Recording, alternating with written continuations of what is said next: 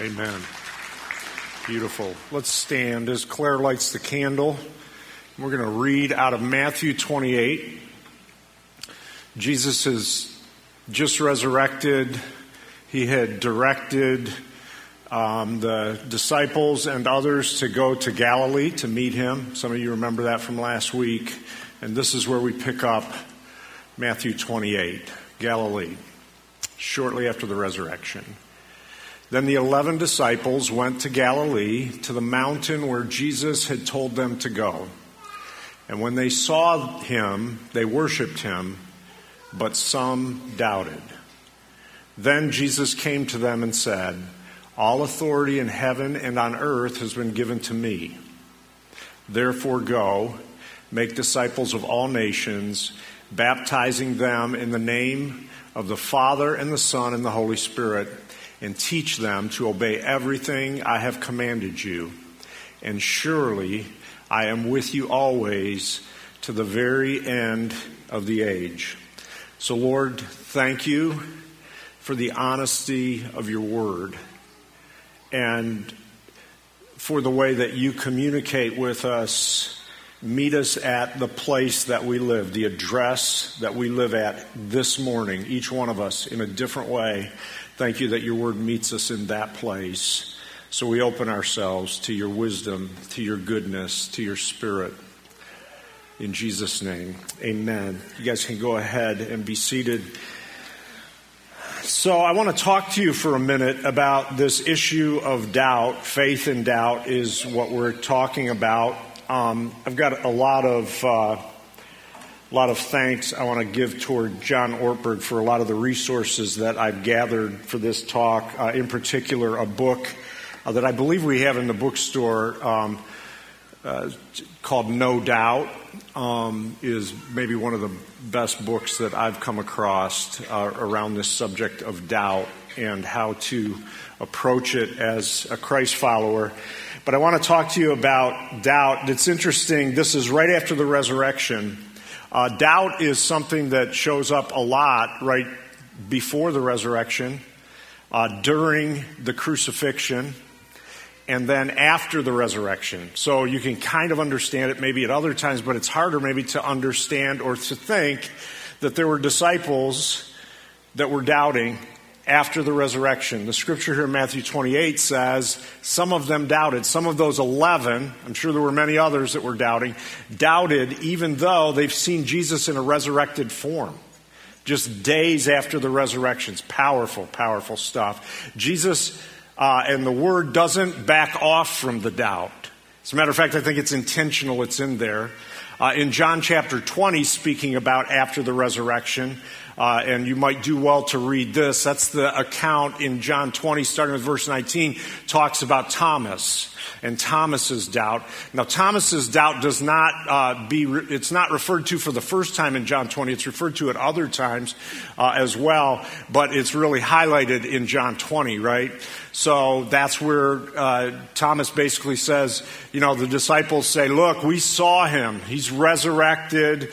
And Thomas says, "Unless I see him, unless I actually touch the wounds that he suffered, I'm not going to believe you." So sure enough, right after that conversation, or actually as that conversation is happening, Jesus walks through a wall and shows up in the room. So doubt is intentionally in the account throughout Scripture, and in particular right after the resurrection. I think it's there because we all have doubts, if we're honest.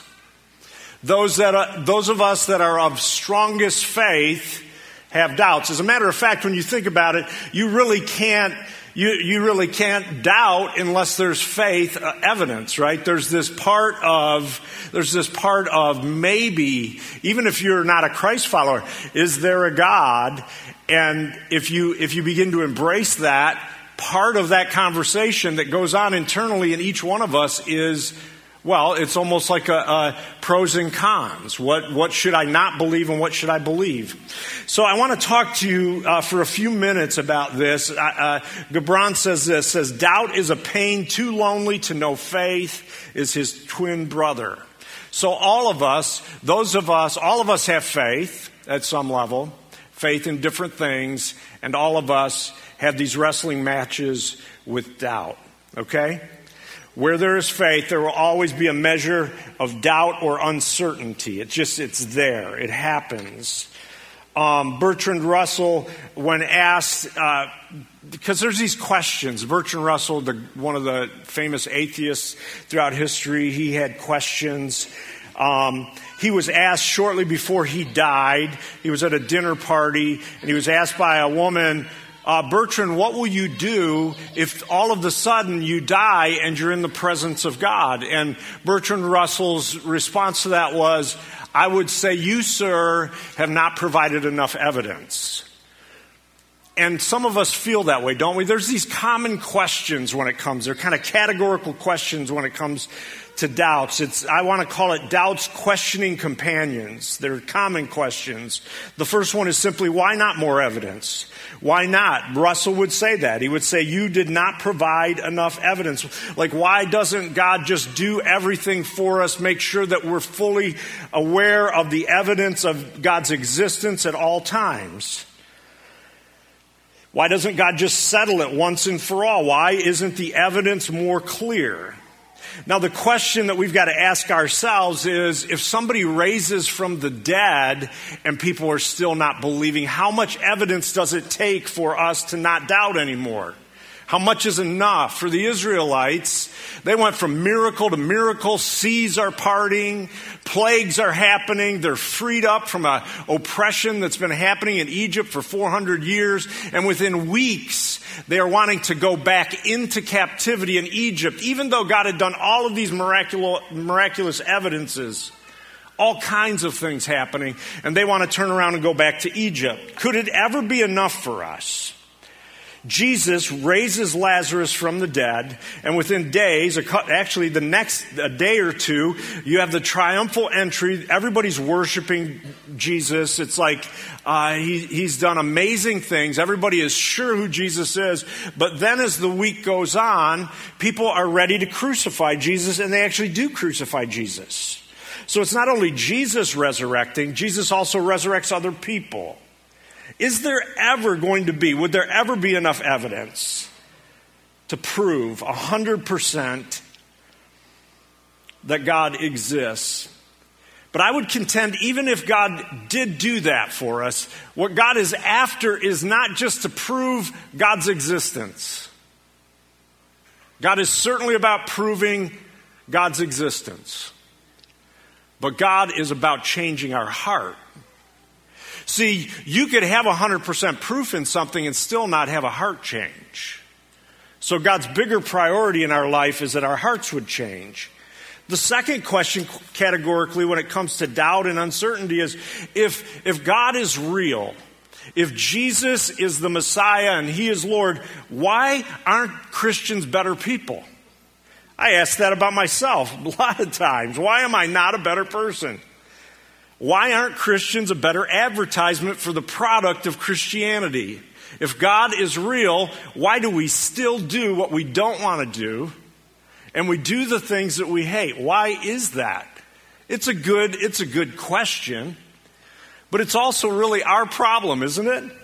I remember when shortly after I gave my life to Christ, we were playing in a church softball league, and we had one of the guys on our team was a really great athlete. He was actually a professional hockey player at one point, and he was like an enforcer type of guy. His name was Ernie, and he was on like world championship softball teams, and we got this team together, and Ernie was a pitcher. Well, one of the rules in the church softball league was you weren't allowed to wear shorts. Heaven forbid that somebody, especially a woman, saw some man's knees. Anyway, so Ernie shows up, and he has shorts on, and we kind of chuckle and said, Ernie, I don't know what's going to happen. I guess maybe the first time you're up, you'll be out or something, or you'll get a warning. And the umpire came over and told Ernie, said, you know what? You cannot go out on the pitcher's mound with shorts on. I'll throw you out of the game. Sure enough, Ernie, the enforcer from the professional hockey team, Ernie, of course, strides out there to pitch. And he had just gotten saved recently himself. And anyway, he gets heaved from the game. He gets thrown out, and the umpire's comment to him is, how can you behave this way when this is a Christian league? How can you behave this way? And Ernie kind of chuckled, and of course he wasn't going to not say something back to the guy. And he said, you should have seen what I wore before I became a Christian.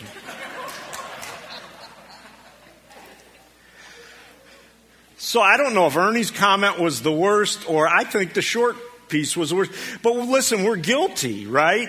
And skeptics bring up, rightfully so at times, crusades and inquisitions and the use of Scripture to defend things like slavery and oppression, prejudice against gender prejudice, racial prejudice, socioeconomic prejudice.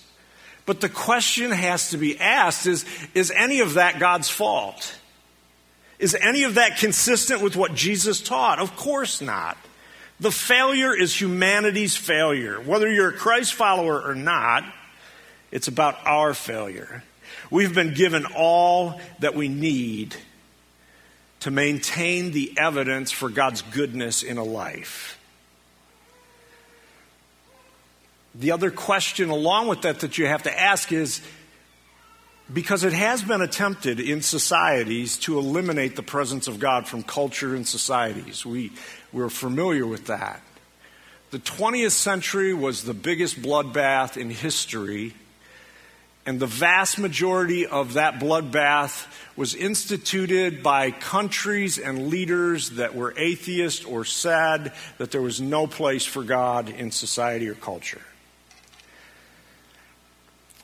But then the third category is, well, why the pain? Why, if God is real, why not less pain? Or why not just eliminate pain? Why so much pain? Why so much suffering? If God is loving and powerful and good and competent, why does all of this happen? Well, this is a long conversation, but at its core, love, as C.S. Lewis says, cannot be existent without pain. To love is to hurt. To care means you will suffer at some level. But the difference between Jesus, difference between the Trinity and the Godhead, is God is the only deity that enters the suffering and pain. If to love is to feel pain and to suffer, it is Jesus going to the cross that is the ultimate sign to us, out of the consistent sign of God's presence in our mourning. I don't know how many times I have done funeral or memorial services over the last 35 years and thought to myself, when somebody has never acknowledged God in their life and thought, how can anybody process this kind of pain without God being in the midst of their life? Families trying to journey without the presence and the assurance that God is there in the midst of our suffering. See, it's interesting because at an intellectual level, Christianity really is the only religion that this is questioned. Yet Christianity is the only one where Jesus says, I enter in. Blessed are you when you mourn. You will be comforted. I'll join you in your pain. He is the God who suffers with us. How horrible is it to suffer in silence, not thinking any support, anyone that can make a difference is there with you.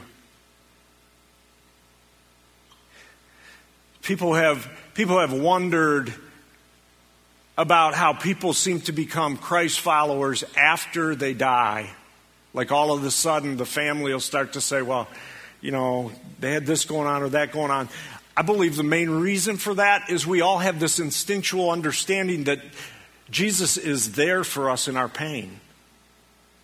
There is nowhere else for us to go in our pain. The chaos and the pain of this world are so evident. But Jesus enters into that place. So there's the why nots of doubt, or the why nots of uncertainty, but I believe that there's benefits. See, doubt can be a roadblock and is a roadblock to many of us. I would say to you today, if doubt has been, or maybe even today, is a roadblock in your life, I would put before you the doubt and the uncertainty of your life and the leaning into those things and being honest with God and bringing your questions to the God who is not afraid of the questions that you have. As a matter of fact, God wants to be there to help you process that in faith. It is not a contradiction of faith to have doubts. Doubt can be a roadblock to us, or doubt, and I believe this is God's intention, doubt and uncertainty can be an amazing launch pad for our growth and God's goodness in our life. Frederick Buechner says it this way. He says, almost nothing that makes a real difference can be proven. See, the fact that we have faith in God, that faith requires something that is unseen, us stretching out. Of course, there's uncertainty with some of that. But we want to grow in our faith. So the benefits of doubt, first of all, is humility. Exactly. Humility. Doubt brings up the questions in us where we realize that you are not God and I am not God. Isn't that refreshing? Isn't that awesome to know? You know that in your mind, but to consider that there is a God who goes beyond what you are able to do and be. I thank God sometimes that all of my prayers haven't been answered the way I wanted them to be answered. Some of you in this room are fortunate that you didn't have that prayer answered to date that person, that you're just thanking God at this point, years down the road. Or that job that you wanted that wouldn't have been the job you needed. God is bigger than us. See, humility comes with doubt. Some people would do better with a little less certainty. Don't you think? Don't you think some people could use a little bit of uncertainty? Religious fanatics do extensive damage mainly because it's fueled by certainty and a lack of honest questions about things they refuse to look at. Usually when Christians, for instance, are looked at as a problem on the earth, one of the things that's looked at is the fanatical, non-questioning, totally certain of everything, not wanting to even have a conversation, not being intellectually honest with what's going on in their interiority. See, we're invited to a passion-filled pursuit of God, but at the same time holding honest questions. I remember shortly after Claire and I was in high school. It was before I met Claire. I was a witness to a car accident. And all I saw was a part, just the accident. I was at a light and this lady came speeding down. She just didn't see the red light. This kid was pulling out on his bike and she hit him. And fortunately, he was okay when it was all said and done. But I was called into court to give some testimony. And I had a lot of questions about a lot of different things, but I knew what I saw. I could talk about what I saw, the evidence of what I had experienced, but it didn't eliminate some other questions I had. And that's what we're called to as Christ followers. We are just here to humbly give evidence to what and witness to what has gone on in our life that is true. And what we've seen with our own eyes and experienced. John says, what we have touched with our hands, what we have seen with our eyes. I can't answer every question, nor can you. I don't know all the whys of every difficulty that goes on, but I can tell you about what I've experienced. So there's the benefit of humility. There's also the benefit of pursuit. See, what happens when we have an uncertainty in our life, if we respond to that properly, it's almost like hunger is to our body. We begin to pursue having that nourishment that's needed in our soul. You don't just leave doubt and uncertainty there to just create this vacuumous space in your life. You begin to pursue, God, what is your heart on this? Speak to me, assure me. And you get on that journey and you begin to be nourished by God and God's presence. You get more diligent about things like reading Scripture and praying and wondering and considering and studying, even studying other questions. One of the things over the years that's been hard for me, and don't hear what I'm not saying here, but as Christ followers, we need to be sure to not avoid good questions that the world asks. I've had Christians come up to me and say, I won't read that. I won't read, maybe it's a book written by an atheist, or maybe it's a book that, or maybe it's something somebody says. What are we afraid of? Now listen, again, I don't know that any of us has this responsibility to go out and study every subject and know it extensively or exhaustively. But when it comes into our realm, why are we afraid of reading about what other people think about certain things that we're pretty sure of? I remember when Claire and we were doing lobbying in Washington, D.C. For Right to Life when we were in early 20s. And anyway, at one point I bought a book by Peter Singer. Peter Singer is an ethicist, and he wrote a bunch of books on things like euthanasia. He's pro-euthanasia, all these different things. And I started to study it because I wanted to know not just what I believed, I wanted to know what some of the voices were that were prominent, that was okay with some of the things that I desperately disagreed with. And I remember one of my friends at one point saying, "Why would you read that?" I am not afraid. Jesus is the way, the truth, and the life. And I am in pursuit of the truth. If I'm in pursuit of Jesus, I'm in pursuit of the truth. And if I'm wrong, I want to know about it. I don't want to be afraid of those things. You won't get cooties. So, because here's the issue. Maybe deep down the question that I would ask myself in that situation is, deep down, am I afraid that Jesus isn't really who Jesus says Jesus is? Or maybe I don't want Jesus to be different than the Jesus I think Jesus is. Maybe I've created Jesus in my own image. We have to be careful not to choose comfort over intellectual honesty. How do I know I disagree if I don't know I disagree? I love how Willard puts it. Dallas Willard, he says, followers of Jesus are required to pursue truth wherever it leads them. And then Ortberg says after that, this is perhaps a strange way to say it, but even more than that, we need to be committed to Jesus. Even more than we need to be committed to Jesus, we need to be committed to the truth. For it is impossible to trust Jesus if way down deep inside, you don't think Jesus was right. Now, I would say that pursuit of Jesus, and I know that I'm confident that John Ortberg would say that as well, that pursuit of Jesus is the same as pursuit of truth. Part of the problem is that truth has become so relative in our culture and society, and we don't talk about it enough. See, we are called to a tenacious faith, a resilient faith. We're called to be relentless with our faith, which leads to the last benefit of our doubts, and that is growth. See, it's interesting with our kids.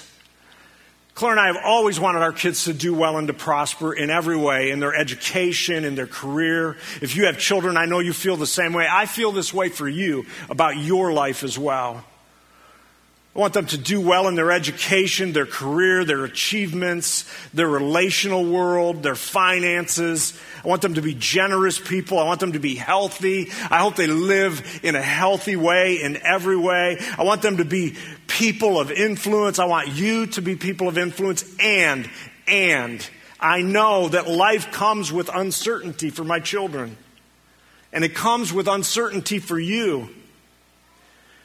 So I want them to be people that can live in uncertainty, plus be caring and loving people, and then at the same time bring 100% of who they are, even in the most uncertain moments of their life, because that's what brings about a mature life, a Christ-following, growing life.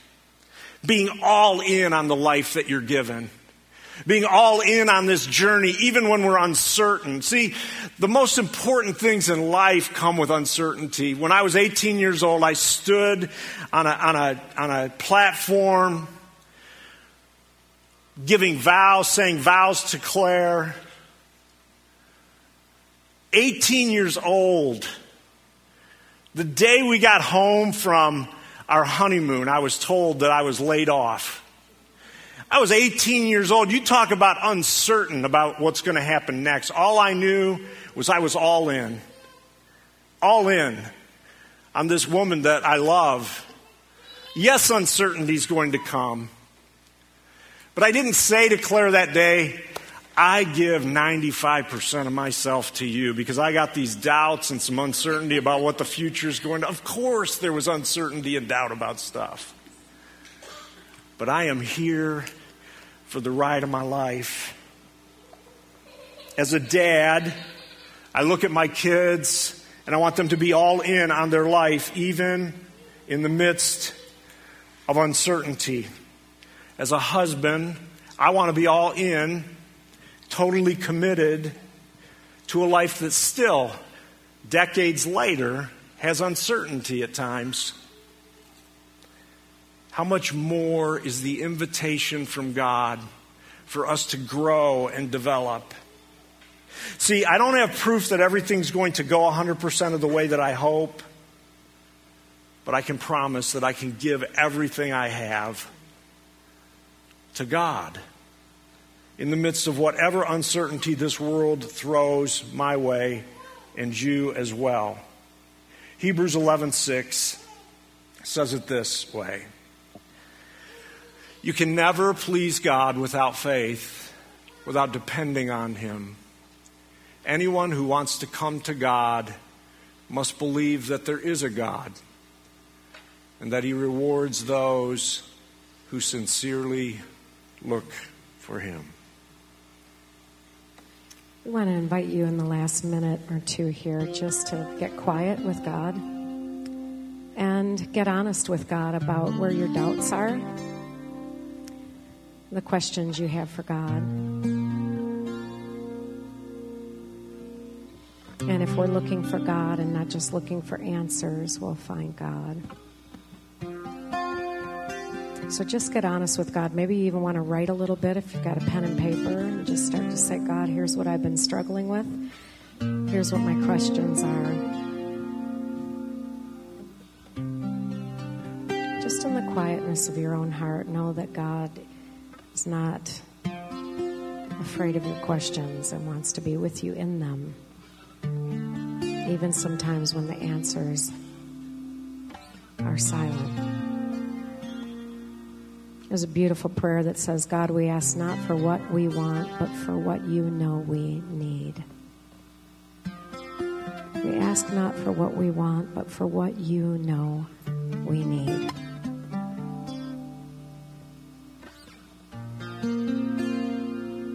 So in the quiet, be held by God.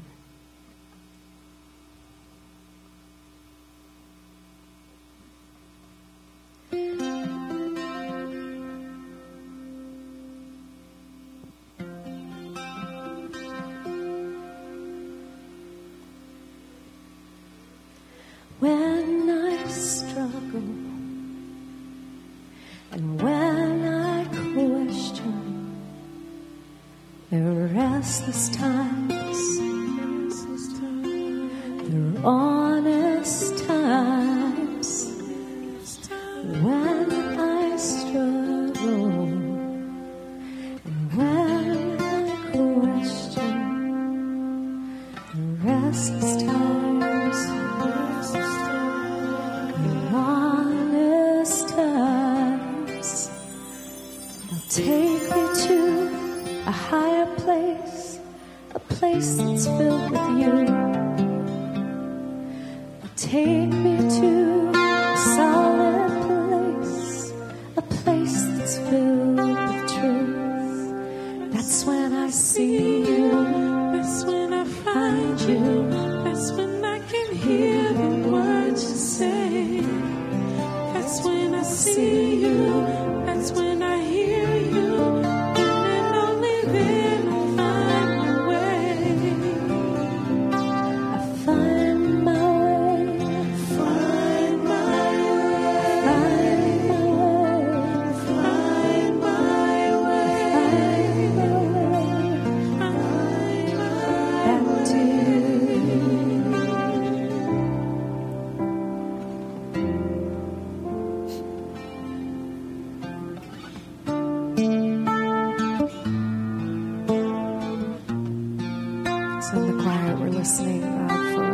that is yours. The Bible says that your sheep hear your voice and they don't hearken to the voice of a stranger. And so if the words here are wait or stay in the silence or hold on, or the answer is just presence, we pray. Speak, oh God. In your presence I am humbly bound.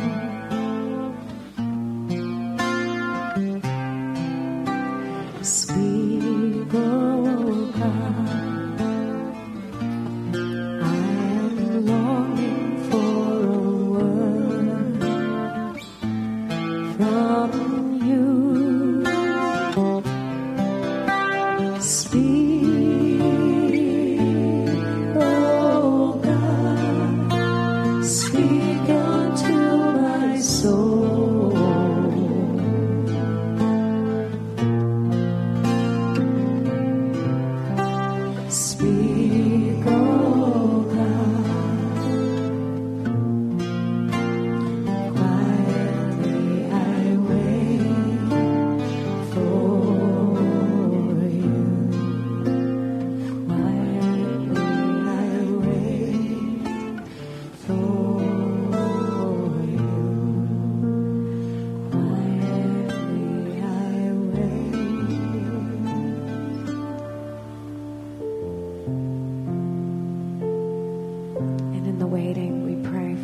Say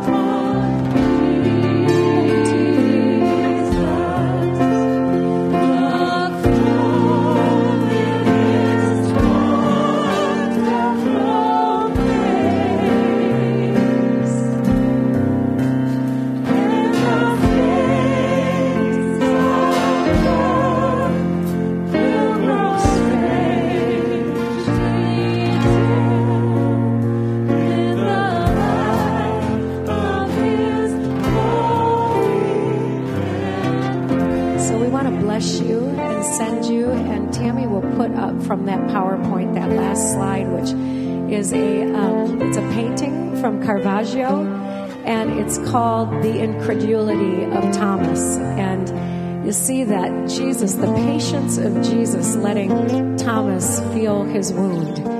And I know that might seem strange to you, but something that this painting really speaks to me is there isn't anything God won't do for you to be able to feel God's heart towards you. Amen. And so may this week carry you all week long, knowing that whatever question you have is held in the love of God. It's not held in the judgment. It's held in the love of God. God did not send his Son into the world to condemn the world, but that the world would be saved through him. So your questions, let God hold them all week long. As they come, get honest with God. Real relationships have real conversations. And so let God know what your wondering is this week. And look at Jesus. Everything else gets pretty dim. Bless you guys. Have a beautiful week of seeking.